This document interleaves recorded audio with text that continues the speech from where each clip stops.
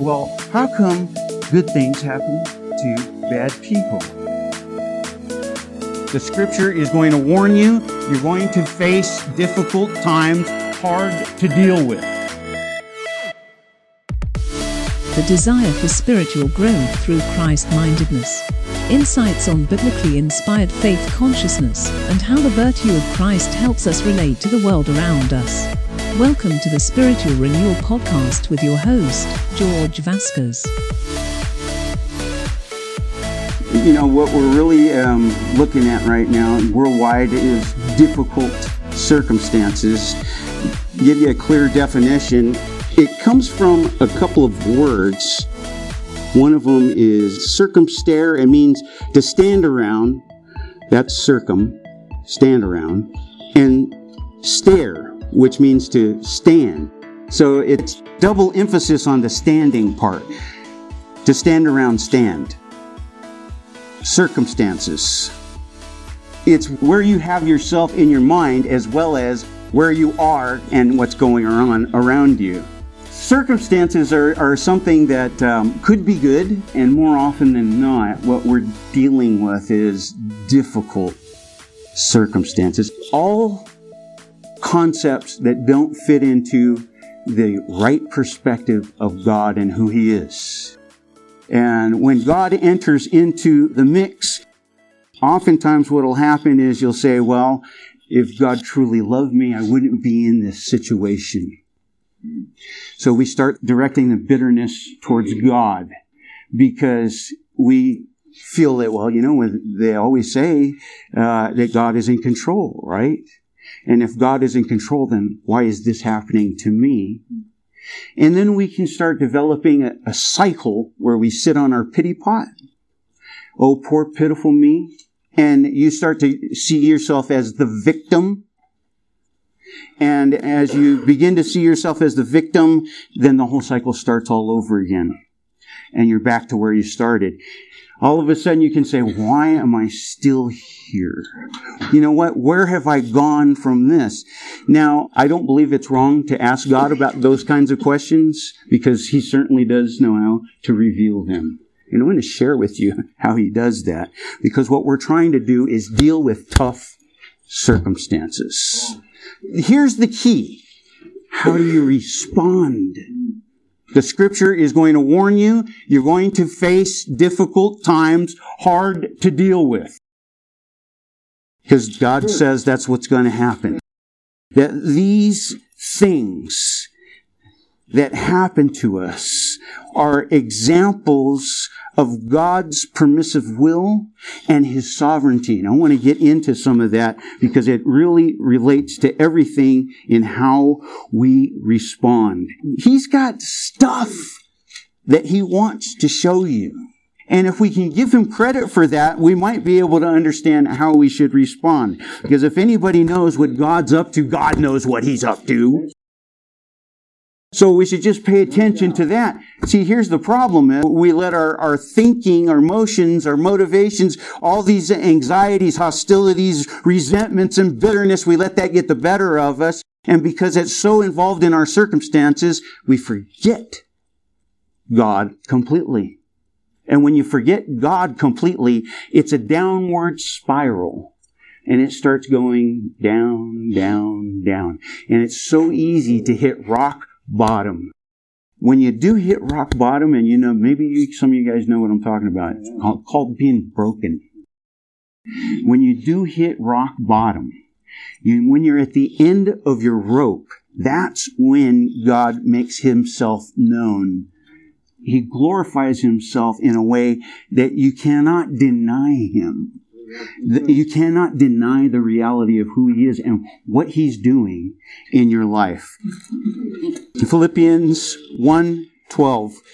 But I want you to know, brethren, that the things which happened to me have actually turned out for the furtherance of the gospel. Now, I want you to know right now, let's stop for a second. Paul's writing from prison. He's not in the best of circumstances. But do you hear the attitude that Paul has? And he's writing the congregation at Philippi. And he says, I want you to know, brethren, that the things which has happened to me has actually turned out good. for the furtherance of the gospel. Don't worry about me. I'm okay. And Paul goes on, he says, so it came to be evident and to the whole palace guard, the Praetorian guard, and to all the rest that my chains are in Christ. See, that's one thing that Paul has done here. He has taken advantage of a very difficult circumstance that he is in. And he's used it to further the gospel. So let's go on with Paul's example. In verse 14 it says, and most of the brethren in the Lord, having become confident by my chains, much more bold to speak the word without fear. Some indeed preach Christ even from envy and strife, and some also from goodwill. The former preach Christ from selfish ambition, not sincerely, supposing to add affliction to my chains, but the latter out of love, knowing that I am appointed for the defense of the gospel. What then? Only that in every way, whether in pretense or in truth, Christ is preached, and in this I rejoice, and I will rejoice. In this I rejoice, and I will rejoice. What you're talking about here, as far as a Praetorian guard, was 10,000.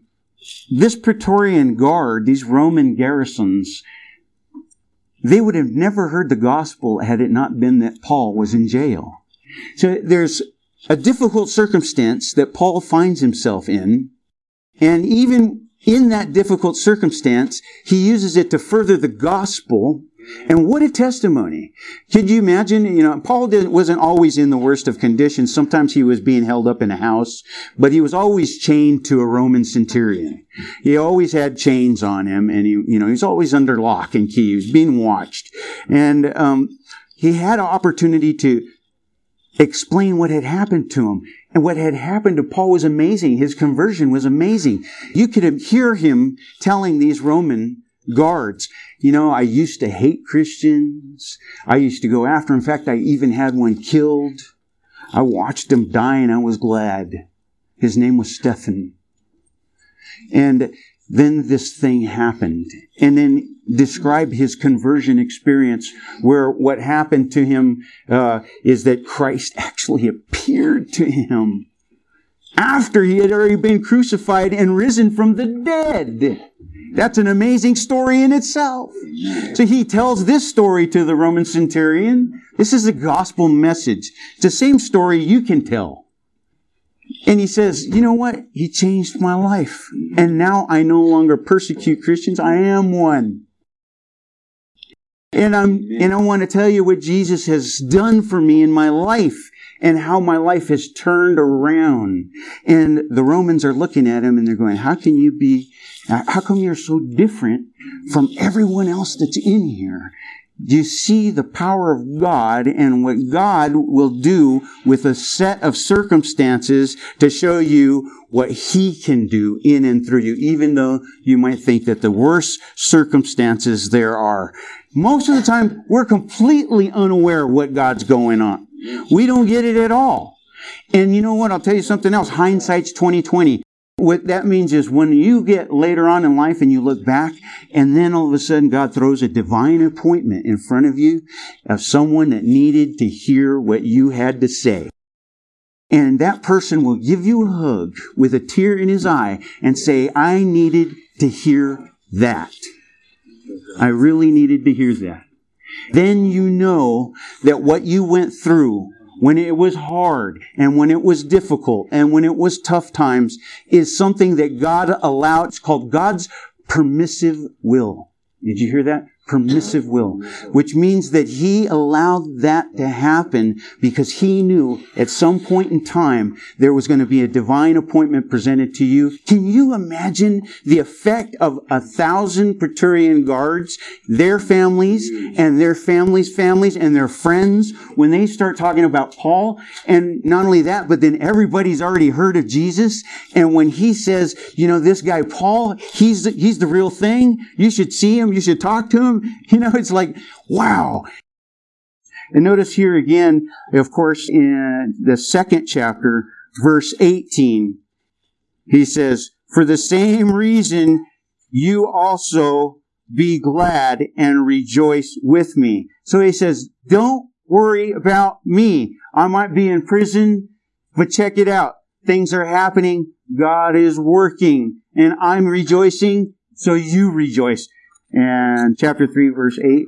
Yet indeed I count all things lost for the excellence of the knowledge of Christ Jesus my Lord, for whom I have suffered the loss of all things, and count them as rubbish, that I may gain Christ. Paul's letter in Philippians is helping us to understand dealing with tough circumstances. And there's 3 things that Paul is doing here. The first thing that he's doing is he's focusing on Christ rather than the circumstances.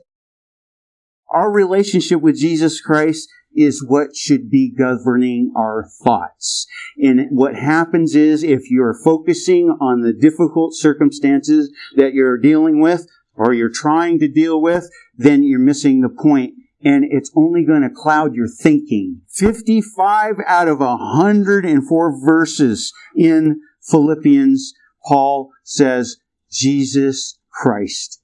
Jesus Christ. He's helping the congregation at Philippi to understand that his focus is on Jesus Christ. First and foremost, always.